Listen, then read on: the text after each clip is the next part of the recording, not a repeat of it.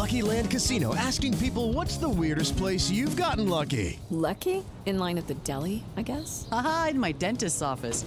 More than once, actually. Do I have to say? Yes, you do. In the car before my kids' PTA meeting. Really? Yes. Excuse me, what's the weirdest place you've gotten lucky? I never win and tell. Well, there you have it. You can get lucky anywhere, playing at LuckyLandSlots.com. Play for free right now. Are you feeling lucky? No purchase necessary. Void where prohibited by law. 18 plus. Terms and conditions apply. See website for details.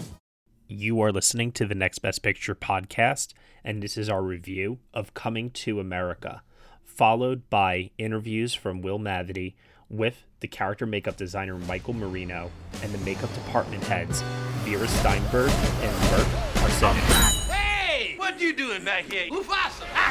Say it again, feel right in his... I've just discovered that I may have a son here in this land. How much child support is she getting from? The king pays no child support. No child support for 30 years and you came back? You was a dummy! Hello, I am Hakeem Joffer, King of Zamunda. You are the heir to the throne. Yes, my son. He's supposed to be like the prince of Wakanda. Wakanda is a fictional place. Not to everybody. Zamunda is a very real nation. I don't need no handout. Wait a minute. All right, I'm gonna pack. Okay, baby. Presenting King Akeem's son from America. And my mom's. And his mom's. Children, this is your brother. Hey, Quine. I'm sorry I slept with your man. This happened before we even met. It's not like you're the first man I've ever been with.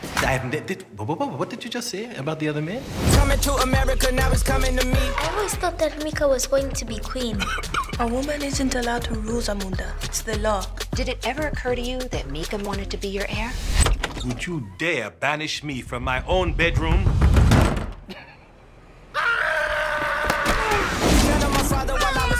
How you doing, Hakeem? I'm getting it from everywhere.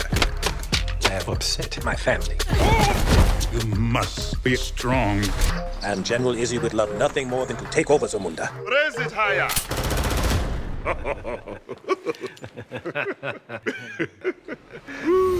I'm a king, Put your hands together. I like that. Say it again. Give me all. It's a party over here. I must admit, your style is far into my kingdom, but is impressive. That's right. There you go. Let me hear you say, hey, ho. Hey, ho! No, don't do that. That's his mother. Oh, don't you say that. No, not to his mother. I'm a king, I'm a king, I'm a king. Almost ready to become a prince. Almost. It is time. Ceremonial circumcision. Bring forward the royal machete. Machete? They're gonna sharpen your tool, nephew.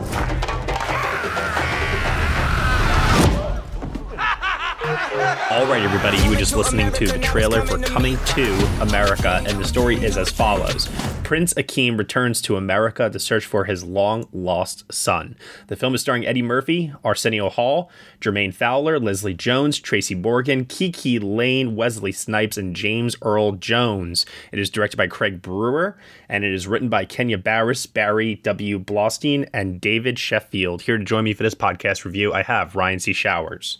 Hello, hello. Michael Schwartz. Hello, everyone. And Tom O'Brien. Hi, everybody. Okay, so as they say in the movie Coming to America, this is a sequel to a movie that no one asked for, but I don't necessarily know if that's entirely true, because it's one of those things where so much time has passed since the original Coming to America, and I think people really did want a sequel to this. I just don't think that anyone was really necessarily expecting that we would get it now, and here we are with director Craig Brewer, who is reteaming with Eddie Murphy after a very successful collaboration on Dolomite Is My Name, and I think it is a great merging of artist and director coming together once again to give us something that is definitely related in spirit to the original Coming to America, but also has its own unique flavor to it for a 2021 audience. I don't know if it necessarily all works. That's what we're going to talk about here today. But why don't we start off with initial thoughts first and foremost from Tom O'Brien. Tom, what did you think of Coming to, I'm trying to emphasize that it's the number 2, America? Unfortunately, not a whole lot. I mean, I really like Craig Brewer as a director. I thought that Hustle and Flow was pretty terrific. And in Dolomite last year, he brought out something in Eddie Murphy that I'd really never seen in the actor before. I mean, which is pretty remarkable given his long history of movies.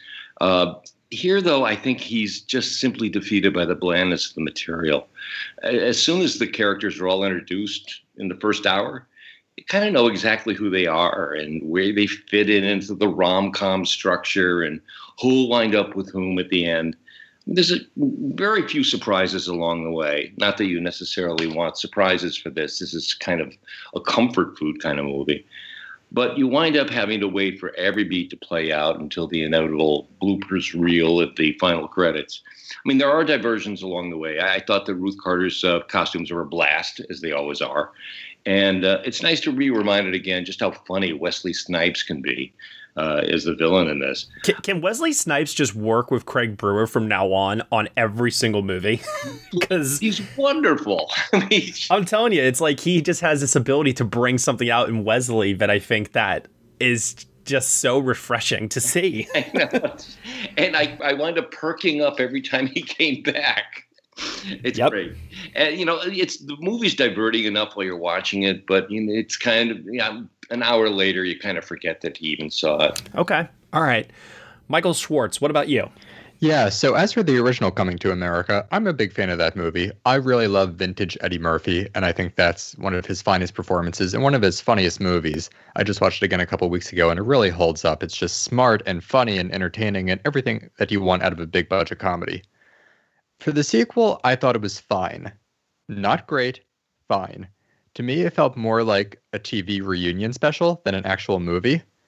It was like, oh, it's so nice to see these people again. They're not really doing anything that exciting, but, I'm happy to see them. Eddie Murphy, I'm just happy to see in any capacity these days.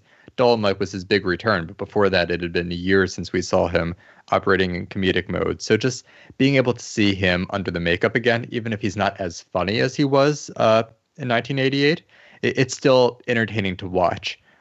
Look, this is really like reheated leftovers. Yes, they set in the refrigerator overnight and they're going in the microwave, but you know what? The flavor's still there. It's not a gourmet meal, but it does what it's supposed to do, given what it is. So, if you look at it through that lens, maybe we're just grading on the pandemic curve still, but I liked it. I love that analogy, actually, and I think that's a perfect way to describe my feelings towards this as well. Where do you fall, Ryan? So I actually did my due diligence and I watched the original back to back with the sequel. And I have to echo some of what Michael says. I don't love it as much. I don't love the original film as much as he does, but there is something special about it in the 80s, 90s type of a vibe that it gives off. And it is a genuinely entertaining movie.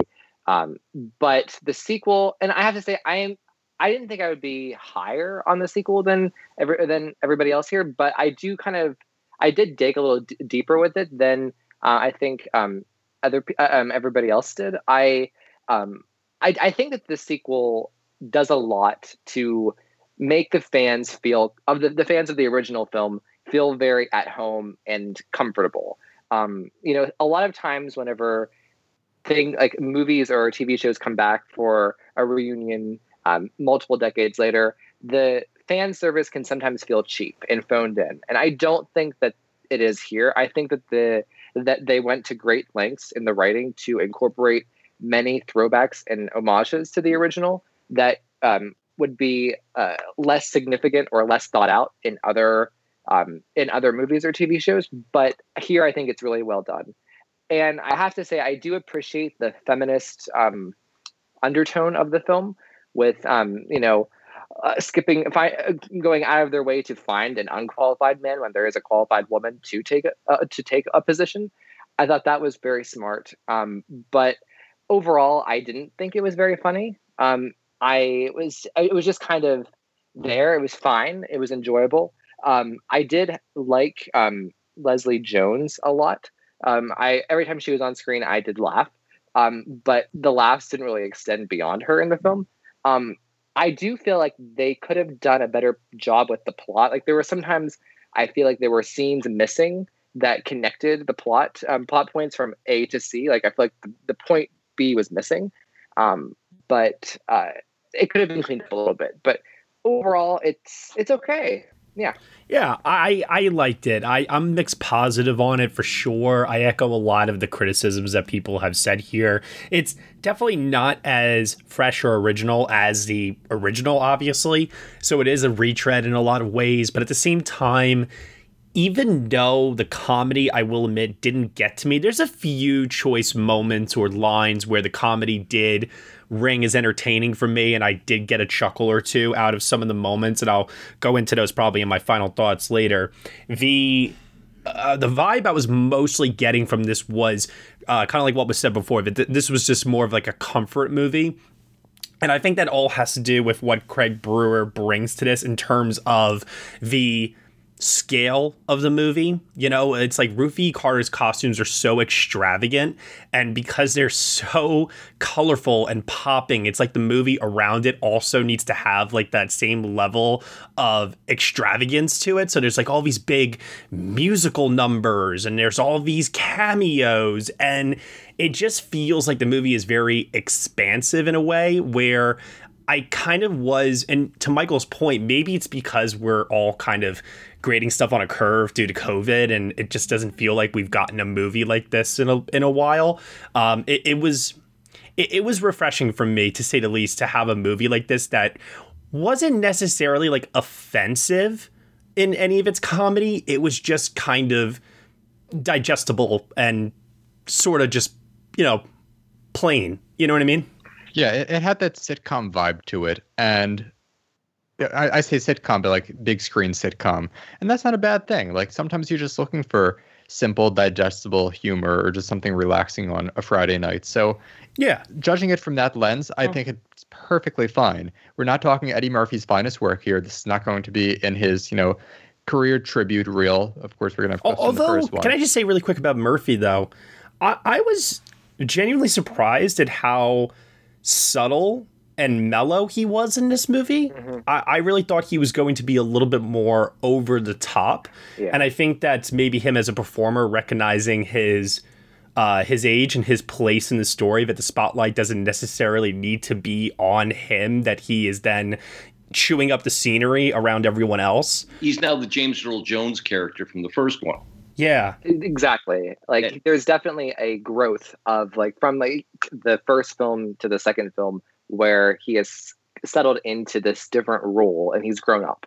And I think that reflects in his performance. I think it makes the performance better. I mean, obviously, you know, he's still Eddie Murphy at the end of the day, but I have to admit with this and Dolomite, I'm really appreciating this new phase of his career quite greatly. Yeah.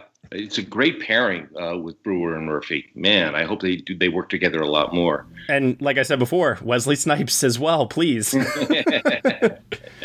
God, every moment he's on screen in this, it's just like, I don't know where some of the stuff that he does comes from, but it's so... He's probably the funniest element of the movie in terms of its comedy, I think. Yes. Well, I mean, what did you guys think of Leslie Jones? Oh, I loved this. I did love the scene where she's in the bath. I got quite a good laugh out of that. That was very funny. Yeah. That was a nice surprise. But I also just like her energy and enthusiasm for enjoying the royal African life, if you will, and how much she is just kind of enjoying the opulence and, you know, the grandiosity of everything that's happening. I thought her energy was contagious in that sense. I'm a big Leslie Jones fan, just for her work on Twitter, where she live tweets MSNBC throughout the day. Like seeing her do that, and of course SNL, Ghostbusters. She's done a lot of good stuff, so it's nice to see her having a good time here, bringing her energy. She just has such a positive vibe to her wherever she goes that it's impossible to dislike anything she's doing. What I think is kind of interesting is that she plays the part of the disruptor in everything she does. Yeah. And that's kind of the part that Eddie Murphy played in the 80s. Mm-hmm. When Murphy would be in 48 Hours or Beverly Hills Cop, he'd shake up the Beverly Hills Police Department in a way that Leslie Jones comes in and kind of shakes up the staid royal manners of Zamunda in this. And it's just a breath of fresh air. Yeah, because quite honestly, Jermaine Fowler, as much as I've I have to say, like, I know him. He's never really been a standout to me. And this was, I think, supposed to be definitely more of a showcase role for him, but I found him to be the least interesting addition to this new part of the cast. I agree with that. There's a lot of going through the motions because I think he services his character services the story, and the other characters more than he enhances it, if that makes sense. Like, he's more of a figure that everything else kind of revolves around. I did like that Sorry to Bother You reference where they say don't use the white voice. Yes. There was some, like I said, there's moments of good humor in there. And I do think Jermaine Fowler, like, I don't think he's bad necessarily. I do think he makes for a likable protagonist to kind of go on this Mr. Deeds-esque journey with. But I don't know. I still have yet to really understand what makes him so special and unique as an actor at this point. But I don't know. Maybe we'll get there soon. He was a winning presence. It's not like it was a great performance, but it was just, charisma on screen and served the role well. Now, Kiki Layne, on the other hand, I loved her in this movie, and I actually was a little disappointed to see that I thought that she, for as much as they're trying to write, as Ryan said, this kind of pro-feminist angle for her character, I was kind of disappointed that she was not in the movie as much as I would have hoped. And that's exactly what I was talking about. I feel like the screenplay leaves out key scenes that would have further made the overall arc of the film successful. I think they leave out scenes with her. I think they leave out scenes with Leslie Jones as the film goes on. I think they leave out some of the scenes that link up the plot that would really enhance it. Yeah, because she's going on a journey too, her character, the way Jermaine Fowler's is. And I just wish that she had gotten the same kind of character arc development that they gave to Fowler, because clearly she can hit it out of the park. And I'm also really glad, if anything, that they did not make them, spoiler alert, but the screenplay does not make them romantically involved. Yeah, that was kind of a nice change. Yeah, because I thought they were laying the groundwork for that. But I'm glad that they didn't go there. Well, can I ask, how do you guys think the film is, like, in terms of its success for servicing the fans of the original? Like, I'm not necessarily a huge fan of the original. That doesn't describe my stake in this whatsoever. But watching the original back to back with this really showed me just, I feel like they really went out of their way to make the fans feel welcome and safe here. I agree. As said before, it's a comfort movie. I think that comedy obviously has changed a lot in the last, 20-something years.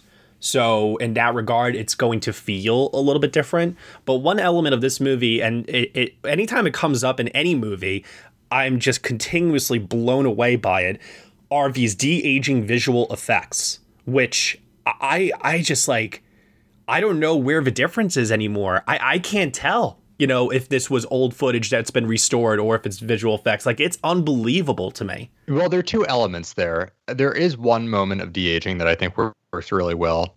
But an element of this movie that drove me up a wall is that they insert clips from the original Coming to America. Not reenactments, just actual clips from the first movie into the middle of this one. Yeah. And that just felt totally out of place to me. Like, trust your audience enough to know the references to this beloved movie. Like, I don't know if people realize how big of a success Coming to America was. If you adjust for inflation, that movie made over $600 million in today's money. Like, it is a huge hit. But I definitely, and I agree with you, Michael, that people should have by now seen that movie. But there's a part of me that definitely does believe that there is a huge number of audiences today, younger audiences, people younger than us probably, who have no idea. I find this principle of, like, doing this with sequels to be cheesy in the first place. I don't like when films do that. Like, insert raw clips from the original film into the sequel. I think it's lazy, but so I kind of agree with Michael here. Yeah, I do too. It just feels TV. Yeah, and really, I expect more from Craig Buell. Okay, I think that's fair. What'd you guys think of the utilization of James Earl Jones in this? Supposedly they had to film all of his scenes separately because at his age he can't travel, and I gotta say, because of his age, his scenes actually had more impact on me than I was anticipating. Yeah, really. I mean, it's amazing to see him in any capacity, even if it's doing voice work in The Lion King last year. I mean, the fact that we have him at age 90 now and he's still active is a tremendous thing. There weren't a ton of laugh out loud moments for me in this movie. Like, it was more like a little chuckle here and there. But even though it was a poignant scene, his departure on screen, I'll say, the way it happened, I actually thought that was touching but funny.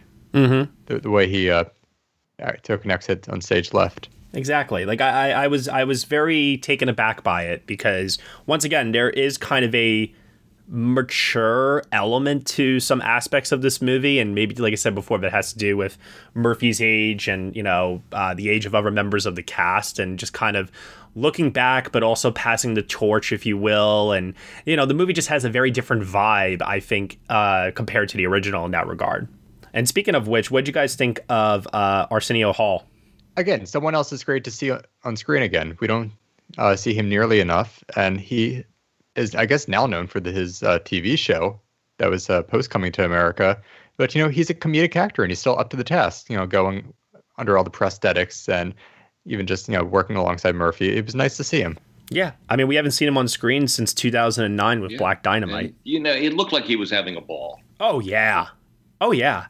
Everybody looks like they're having so much fun in this movie. Yeah. And this was all shot, we should say, in Atlanta, just like Black Panther. So all this. So the New York scenes, the Zamunda scenes, all shot in Atlanta, which is just like amazing to think that none of this was on location.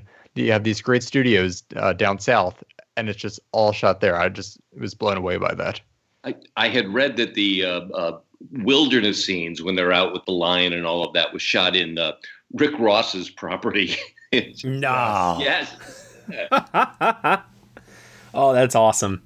I have to admit, I really thought that Jermaine Fowler in those scenes with the lion really came alive in a way where I felt like he was lacking in others.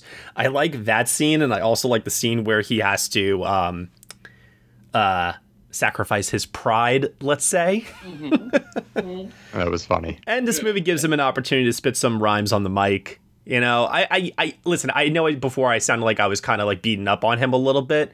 But at the same time, it's like he's serviceable and he has his moments.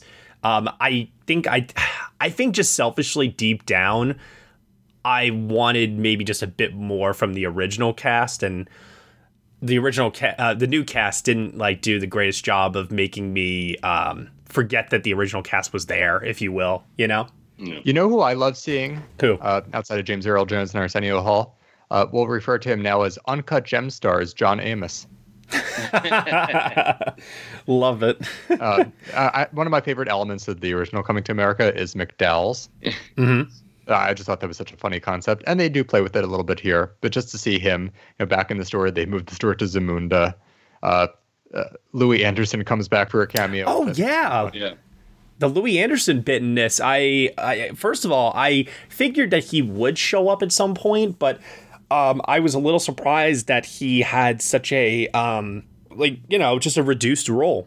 Yeah, that was fan service. Another joke from the original movie that they do allude to here. I think one of the greatest, I don't know if you call it a cameo or a throwback. Yeah, I guess it is a cameo. In the original Coming to America is the reference to Trading Places. I'll leave it at that if you've never seen it. Oh, okay. I think I know what you're talking about here. It is so funny. It comes out of nowhere, and it's just like the perfect transition given everyone who's working on that movie. So we get a little nod to it in this movie, and I think that's a nice touch. Doesn't really add or take away, but if you're a fan, you know what they're doing. And we also have to acknowledge the presence of Morgan Freeman because he's Morgan Freeman. Yes.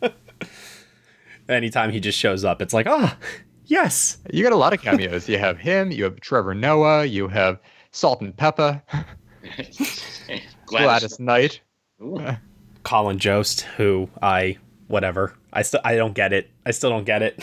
I don't get the fascination. No.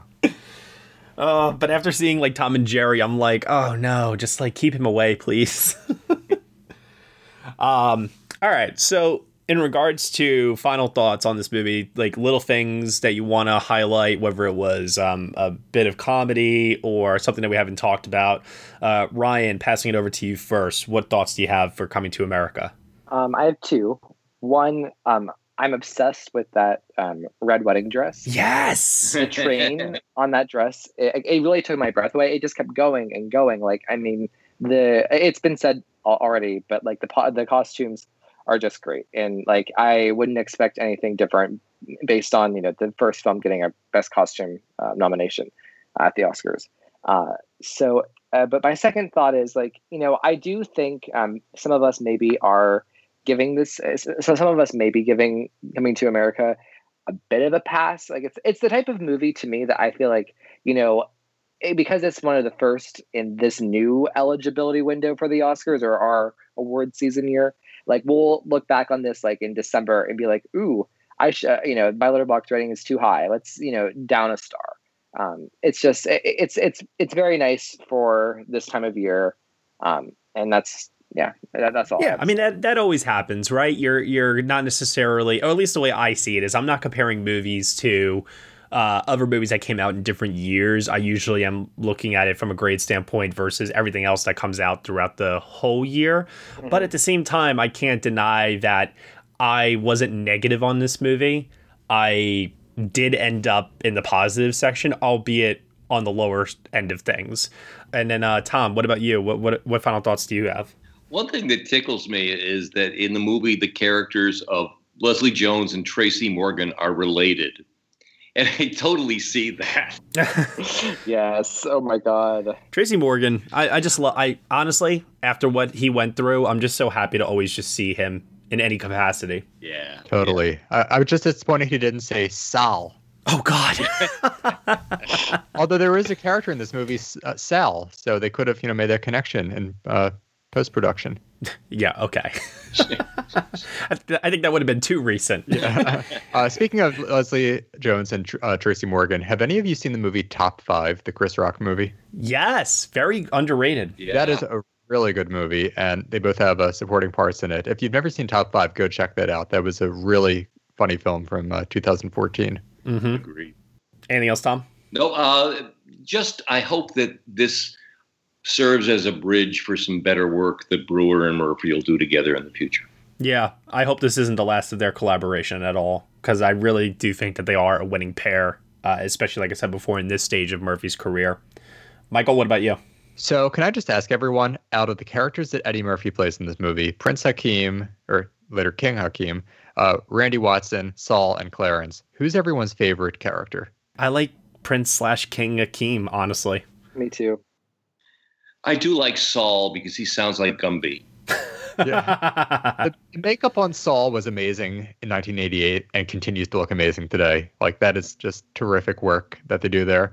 I should say Saul because, obviously, but Randy Watson does crack me up with his band Sexual Chocolate.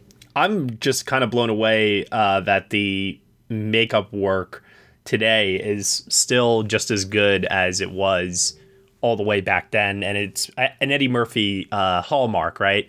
To have him playing multiple roles, completely drenched in makeup, and there are times where it's very noticeable, and then there are times where it's actually kind of seamless, and you're blown away by the transformational element of it all. Arsenio Hall also has some moments in this where he also is covered in makeup, and I was like, whoa. Yeah, he plays like the witch doctor, which is a new character. Yeah, seriously.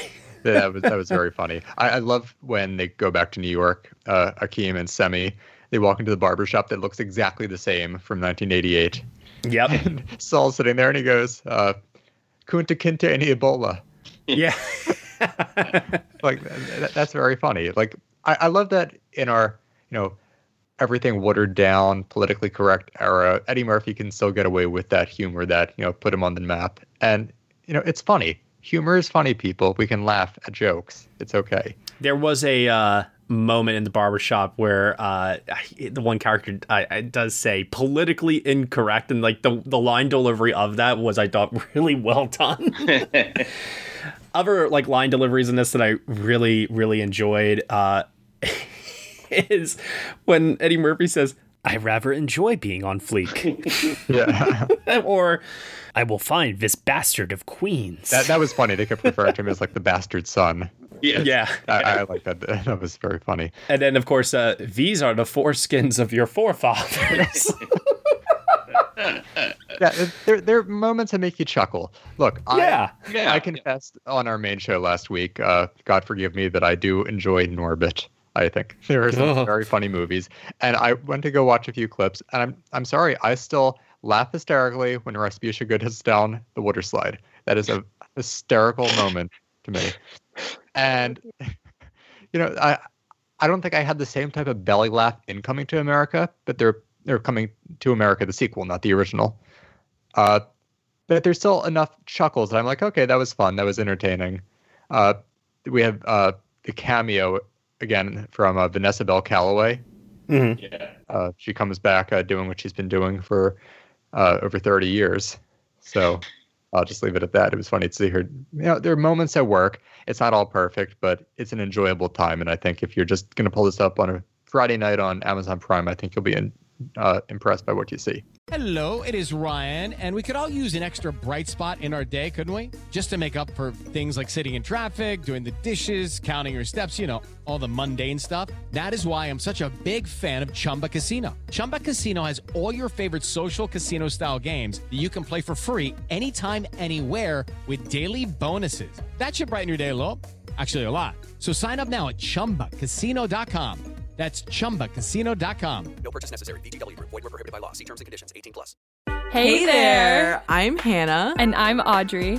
We are a sister filmmaking duo and co-hosts of Sleepover Cinema, our show where we analyze the films that created the collective unconscious of the girls, gays, and theys of the late 90s and early 2000s. Princess Diaries, The Cheetah Girls, Aquamarine, Cinderella, the one starring Brandy. We haven't stopped thinking about these movies since we first saw them, and we want you to rewatch them and review them with us. Are these movies as bad as critics would have us believe? Do we even care if they are? We are always unpacking that very question on Sleepover Cinema. Check out Sleepover Cinema wherever you get your podcasts or at evergreenpodcasts.com. See you soon. And then my final two notes here are What a King by En Vogue. And I love seeing end credits with outtakes. And what? John Legend. Hello. So if you didn't stay through all the way through the credits, I don't know what to tell you there. But there was a lot of really, really good Easter eggs in those credit sequences that I really enjoyed. And the last thing, because this was totally obvious. I mean, like, blatantly obvious. I'm surprised nobody brought it up. The Paramount logo and then kind of swooping into the palace. Come on, guys. That's definitely a Black Panther Welcome to Wakanda moment. Am I right? When like the ship like kind of is flying over the African country and then it transforms and it's like all of a sudden the city of Wakanda's right there. Like, yeah, that had to be a direct reference. Come on. Yeah, totally. It crossed my mind. Yeah. So grade out of 10 for me, I'm going with a 6 on this one. Like I said, positive, mixed, not great, but I still cannot deny that I had fun and it was a comfortably good time. Ryan? I'm at a 5. Okay. Tom? Diverting but forgettable. 5. Michael? I'm a 7. Okay. And then in terms of the film's Oscar prospects, I guess, it's interesting because a lot of us, I remember we saw the trailer for this, and when we saw that it was being released at this time of the year, we all kind of went, oh, because for all we know, potential makeup contender, another costume contender possibility for Ruthie Carter. What do you guys think now in terms of, considering like what we see make the short lists in this day and age? Do you guys think that Coming to America could potentially show up a year later from now? Totally. Yeah, I do. It's possible. So what, the original film got best makeup and best costume design, correct? Correct. So, I mean, hypothetically, I could see either of those repeating. I mean, it's hard with costume design because, that is a branch where I feel like we do get later releases. like exclusively in that category. But I wouldn't write it off because these costumes are just out of this world. Yeah, and Ruth Carter's Oscar royalty now. Yeah, agreed. Although she didn't get the nomination last year, which was really surprising. Please don't remind me, because goddamn. You know what? I could see a world where we'll talk about this as being an Oscar contender, and it totally deserves it. But at the minimum, I would bank on this getting a Costume Design Guild nomination next year. Sure, I could see that happening. I could see that and the makeup also. But they also might look at the makeup as kind of a... Been there, done that. Yeah, exactly. Been there, done that sort of thing. But at the same time, it's very showy and there's a lot of work on display here. So yeah, well, I think it's possible. The difference is they literally have been there and done that. It's not just an expression here. They've done it for this exact movie. Yeah. Do you remember, there are so many movies with Eddie Murphy where that did get a costume. Oh, I'm sorry, that did get a makeup nomination. I would love to know exactly how many movies there are that he's starred in. Ooh. Yeah, I bet there's at least 5. That's a good question. It's a very good question. Let's see. I mean, we don't have to answer it. I'm just more so. Oh, no. Now I want to know. The genie's out of the bottle, Ryan. Sorry. So, Coming to America, Nutty Professor. So that's 2. Then Norbit. I think it's those 3. Coming to America, Nutty Professor, and Norbit. But still, Ryan's got a point. I mean, 3 movies starring the guy, you know? Especially whenever he's not, these aren't the type of movies that, we would naturally look back and be like, oh, that was Oscar nominated or Oscar winning. Mm-hmm. But do you know what the difference is? Do you know who was nominated for all 3 of those movies? Rick Baker. The now retired Rick Baker. Yeah. Yep. All right, we'll see what happens there. Ryan, where can they find you on the internet? You can find me on Twitter at RCS818. Tom O'Brien. You can find me on Twitter at Thomas E. O'Brien. Michael Schwartz. On Twitter at mschwartz95. And you can find me at Next Best Picture. Thank you so much, everyone, for listening to our review of Coming to America here on the Next Best Picture podcast.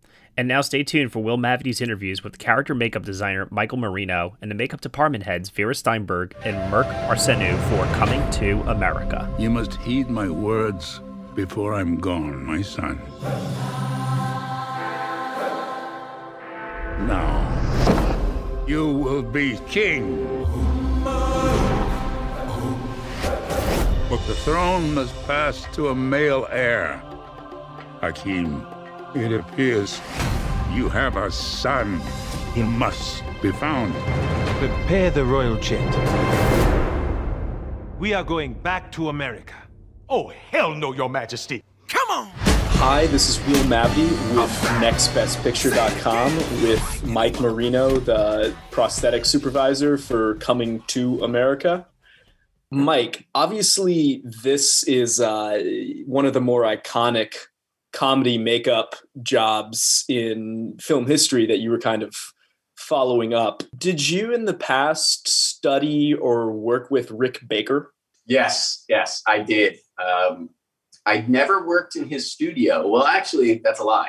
He flew me out to, I'm East Coast, he's West Coast. Mm-hmm. So he flew me out on Men in Black 3 to do some test makeups back 10 years ago or more. And I had worked on Men in Black with Rick, along with many, many other great artists. So that was really my introduction to Rick.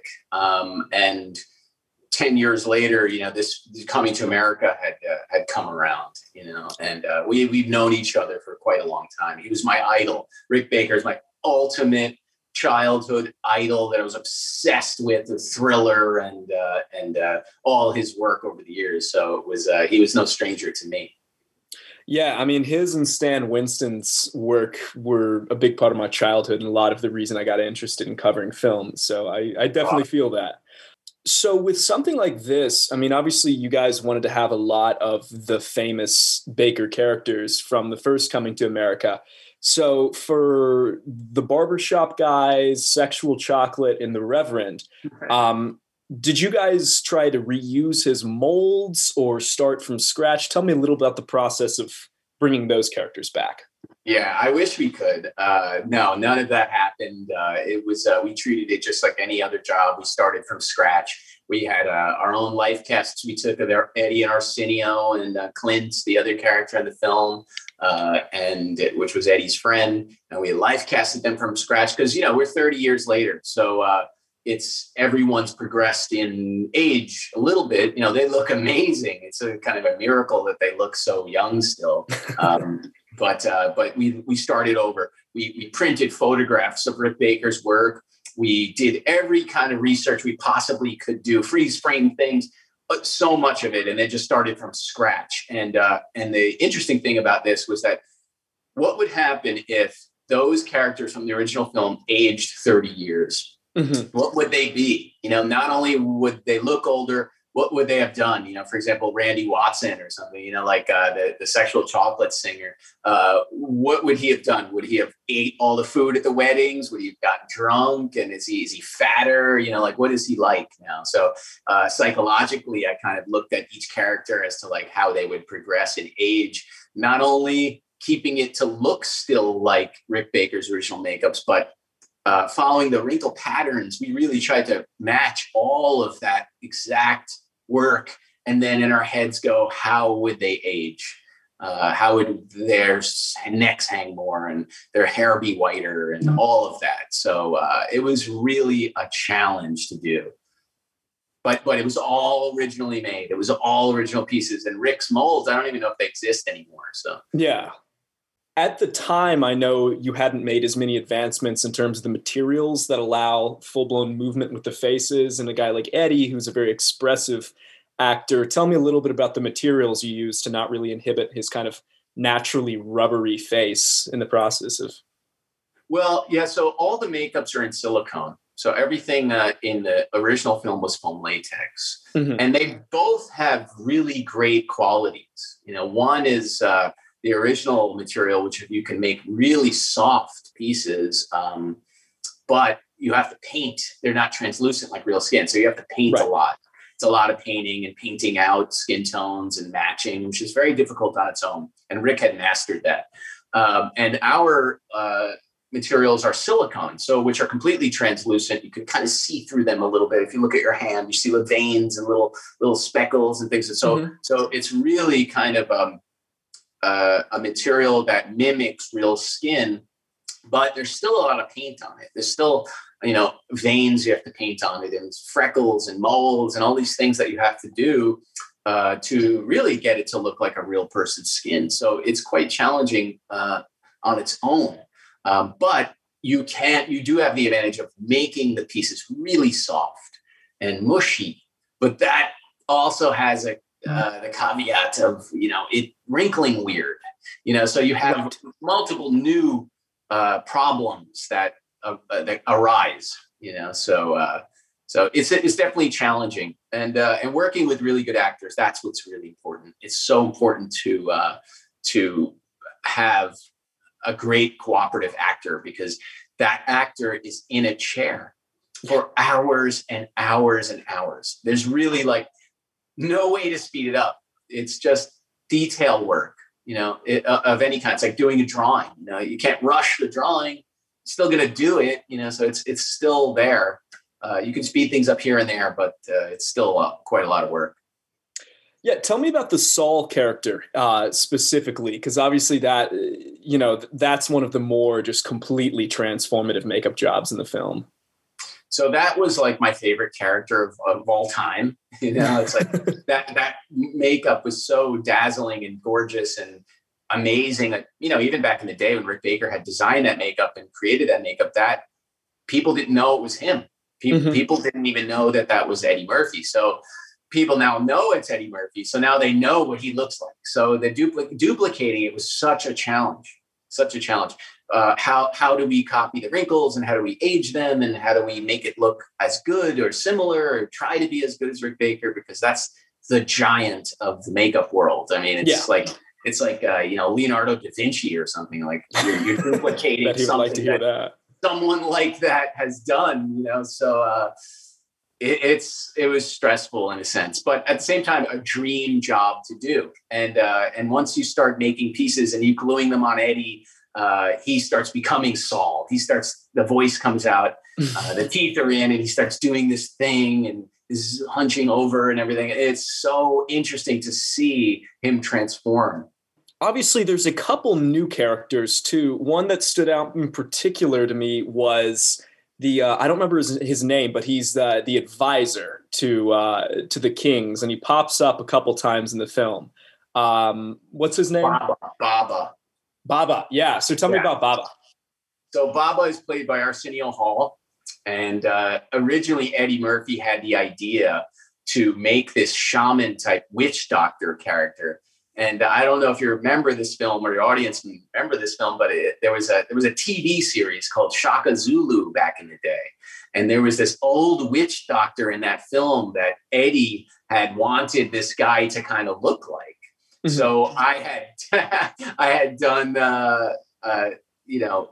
pitched it to everyone, and they're like, well, I don't know. We don't want it to look scary and all this. And Eddie was, was it the right idea? And I said, let's just go for it. Let's do it.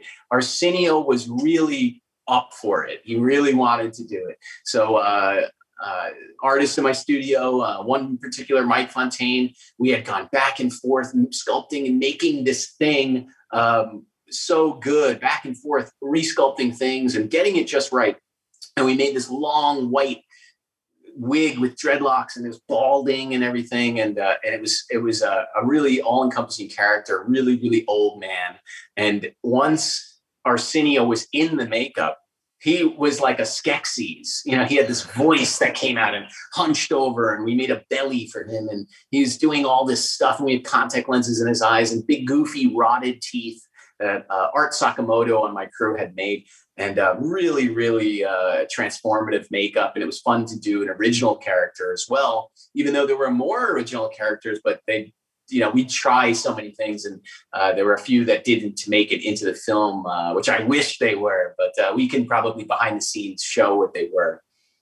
Yeah, I was wondering about that, because Baba was the only really noticeable new character. Is there anyone else that you're going to tell me, oh, that's Eddie and that's Arsenio, and I didn't even realize? They were. I don't know how much I can tell you, but I'm sure it'll be on the behind the scenes. But we had done some really interesting stuff on Eddie and Arsenio.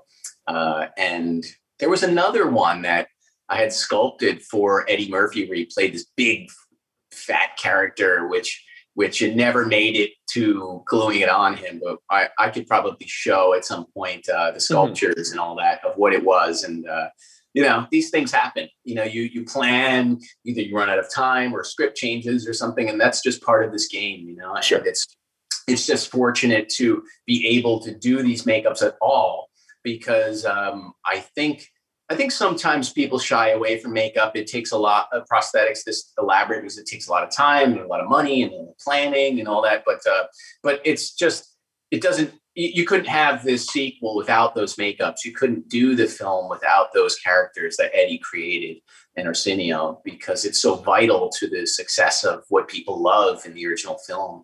So we were really fortunate to do those makeups and to put Eddie through that process. Yeah, and then the last character wasn't quite as transformative, but the news anchor that pops up. Did you guys, that's, I believe, Trevor Noah under some facial hair. Did you guys do anything for that? Not us. That's not us. I'm not sure what he wore or whatever it may be, but no, we didn't do anything with him.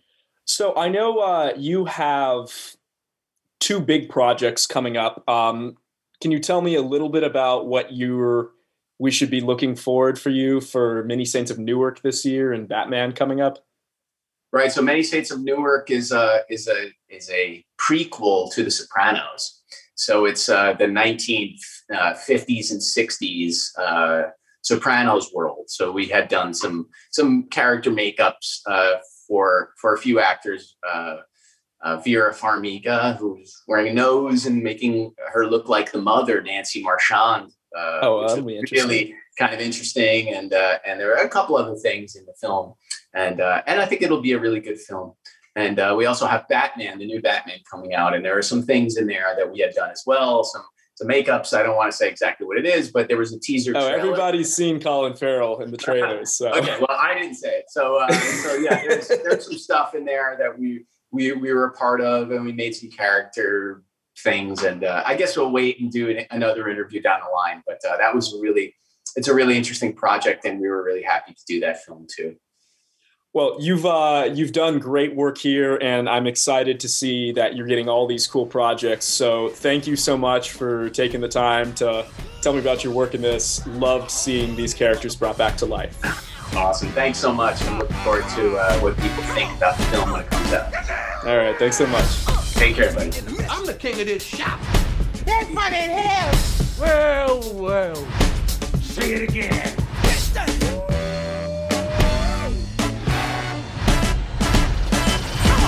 It is so good to see you. Well, I be damn. Look who done come up in here. Hey, it's Kunta Kinte and Ebola. Famine and Blood Diamond. Nelson Mandela and Winnie. Those hungry babies with the flies on the face. Hey, oh, that's too much now. You stepped over the line. Now, we won't be talking that kind of shit about the hungry babies. You're going to have to get out of my chair. Politically incorrect. So what you doing back here, Hotel Rwanda? All right, I'm Will Mappy with NextBestPicture.com. You know, obviously with any Eddie Murphy movie, you're going to have an insane showcase for makeup. I already spoke with some of the prosthetics folks earlier, but obviously this film goes way beyond that. So before I get into some of the specific non-prosthetic characters, tell me a little bit about collaborating with Mike Marino once he gave you some of these shaped prosthetic features for like Sexual Chocolate and the Barbershop Guys and people like that. I love Mike, and I'm a huge fan of his work. I've been following his work for many years. And, you know, when the project came along and, you know, for him was a huge challenge because he had to kind of match what Rick Baker did 30 years ago. So I think that, you know, he was kind of like, you know, on his own in New York because he's based in New York and Nurse and I are in LA. So a lot of the saying and everything was really among what was done, you know, prior, 30 years ago, and kind of going in the same direction, but 30 years later, right? Mm-hmm. So I give it up to him because he had more of a challenge than Mercer and I did. That was like, okay, here you go. You have to like show off and, show Rick Baker what you can do 30 years later. So, but he's amazing. I mean, he's like an incredible artist. So, like whatever he was going to do, we were like, all yours. I mean, that's his specialty, his talent. Yeah, absolutely. So there's a number of characters that look amazing, though, that he didn't touch. So you have some interesting cameos. I know Trevor Noah was in here with facial hair as a newscaster. So tell me a little bit about the work you did on him. He had his own makeup artist in New York. He didn't make it to Atlanta to shoot. So he had his own people that actually created, his own look. So they kind of collaborated together to create his character. And then what about some of the flashback sequences where you reveal how Eddie Murphy's character came to be a father? And I know some of it was using footage from the original film, but there also seemed to be, we want to make Eddie and Arsenio look younger. So tell me a little bit about that work. That was actually all visual effects. We cannot really reverse it. They did this thing where they did it on another movie. I can't really remember the name of the movie, but I've seen like things that, they've done before where they visually, without going through all the prosthetic makeup, because prosthetic makeup, it's really hard to like make somebody like look so much younger, so they did it visually. So, we give it, that for visual effects. There's so much going on this movie. Like a lot of the makeups are special effects. Then, Merce and I were in the whole designing and in the whole picture. But at the same time, there's so many things happening in different ways. So, things could be a little bit more comfortable for the actors. because Sure. for Arsenio and Eddie to be go back to 30 years instead of moving forward is a different reverse aging that is harder to do. So visual effects was part of that. Well, why don't We you cannot guys take the just- credit. Well, I keep asking you about the wrong people's work, so why don't you guys tell me about some of your favorite characters you worked on here then? God, there were several. I mean, first of all, Bella Murphy was just a dream. I mean, congratulations on that gorgeous Essence cover. I saw that her sister did her makeup, gorgeous. Vera, congratulations to Eddie looked amazing. I mean, I was just like so proud to even be a part of this, But Bella was one of my favorite makeups because she was young and it was like, want to keep her young and fresh, but still, she's royalty. So you want to give her a little bit of a pop, but still, age appropriate. And also Sherry Headley, the queen. She was amazing. We got to have fun with her hair and her makeup. And I mean, God, there's every character we got to have fun with here. Easy, the General Easy was very fun. Oh, Wesley Snipes, I loved his look in that. That was something that we worked on facial hair. Merce and I were talking before we started working on the movie about like the weather in Atlanta and how much can we play off with the facial hair on men. And Merce was right. It was definitely hard to work on the guy's facial hair. Well, because of the heat. Oh my God. Yeah, I'm from Atlanta, so I am no stranger to that. Yeah. Okay, so everything comes off really easily. So Wesley was on one of the scenes outside where there was the first day of shooting. And, his whole goatee that was custom made, to fit his chin. But everything will collapse. Like, I mean, like he was sweating so much that there was no glue that will have this chin be like glued 100%. It was a struggle. Wait, listen, but nobody would know but us. No, I was gonna say that's a very impressive job hiding that. Yeah, they did a great job. Stacey in that wig. We had Stacey on the hair on the beautiful wig. And what's the guy's name that designed the wig, Sarah? Oh my God. I can't think of his name. Oh my God. I will remember. And I know his name, by the way, but he's an amazing wig maker and all the facial hair, it was done by him. And we actually went to his shop at the time in Woodland Hills and we he casted, Eddie's, facial hair too. And, like anything that has to be done with Arsenio, with everybody. He's amazing. That's what happens when you do an interview. You just forget everybody's names, okay? While I'm looking, did you guys do anything to make James Earl Jones seem sicker and closer to death in some of his scenes? James Earl Jones was also shot at home in New York. So we didn't have really anything to do with that. But just the director flew out and the AD and a few people to shoot it. So he...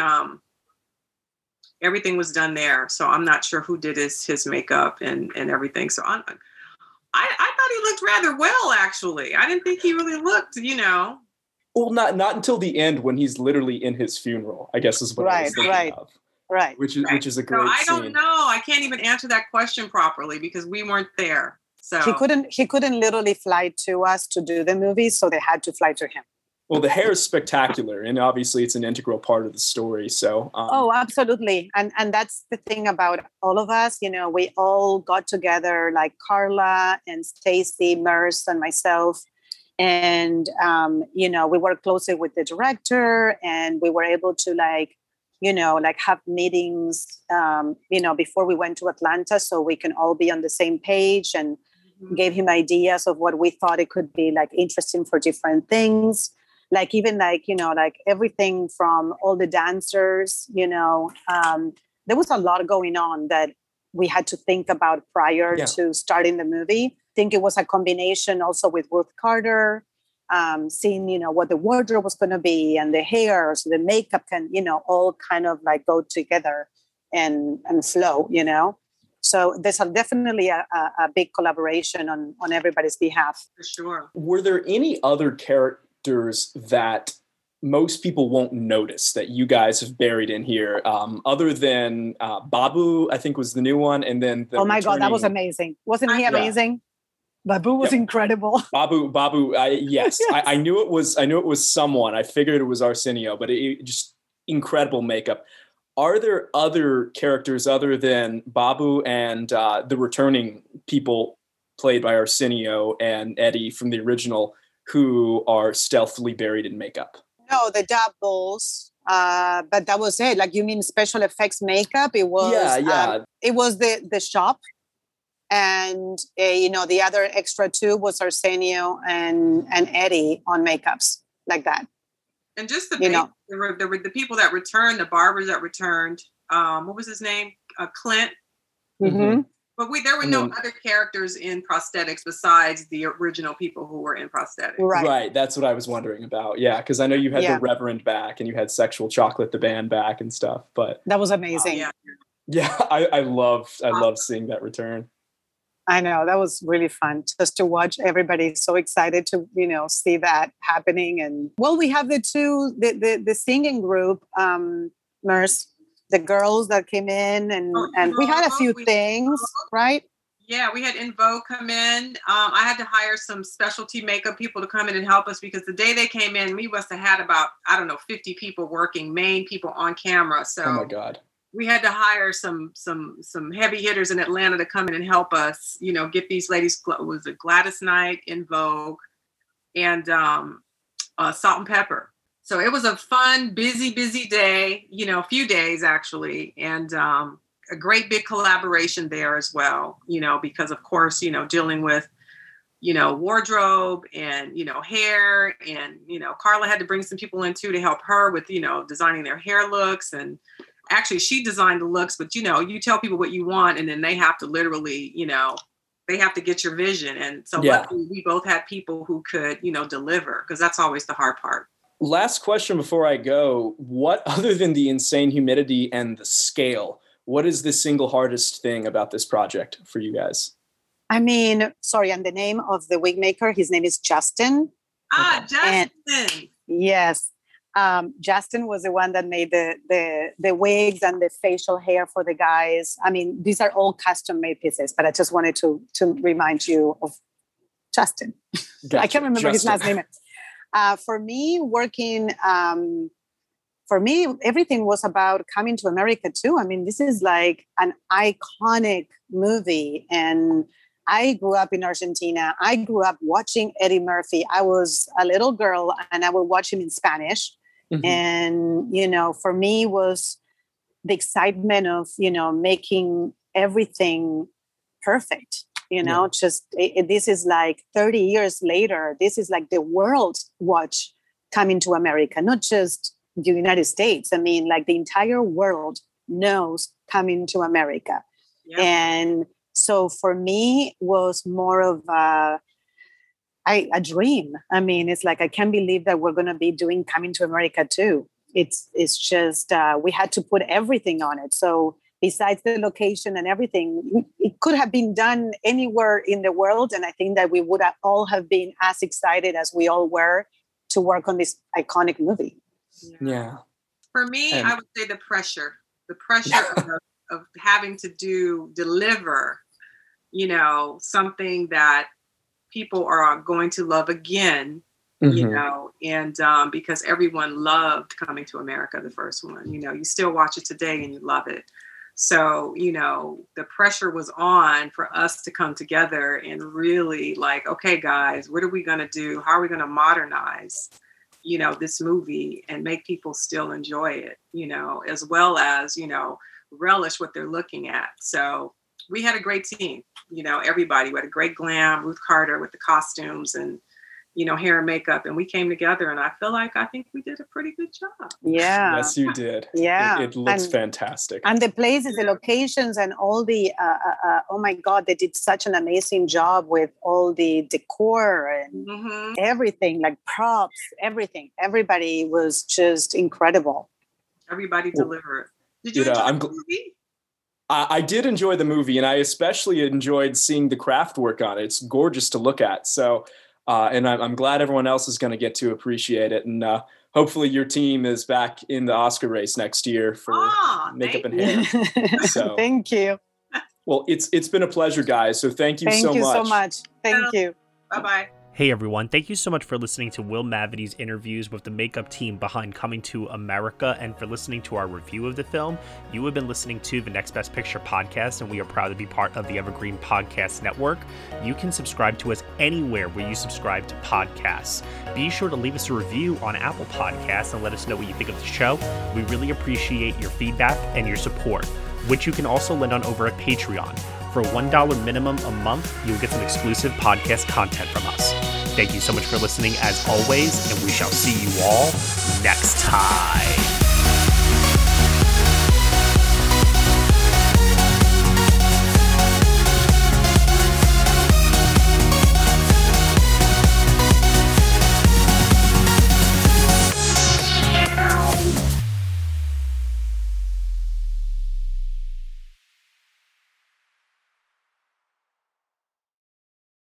This is Krista Makes, guitarist and vocalist for Less Than Jake, and host of Krista Makes a Podcast, a songwriting podcast where every week I'm joined by an amazing guest to break down the writing, recording, and release of one iconic song from their career.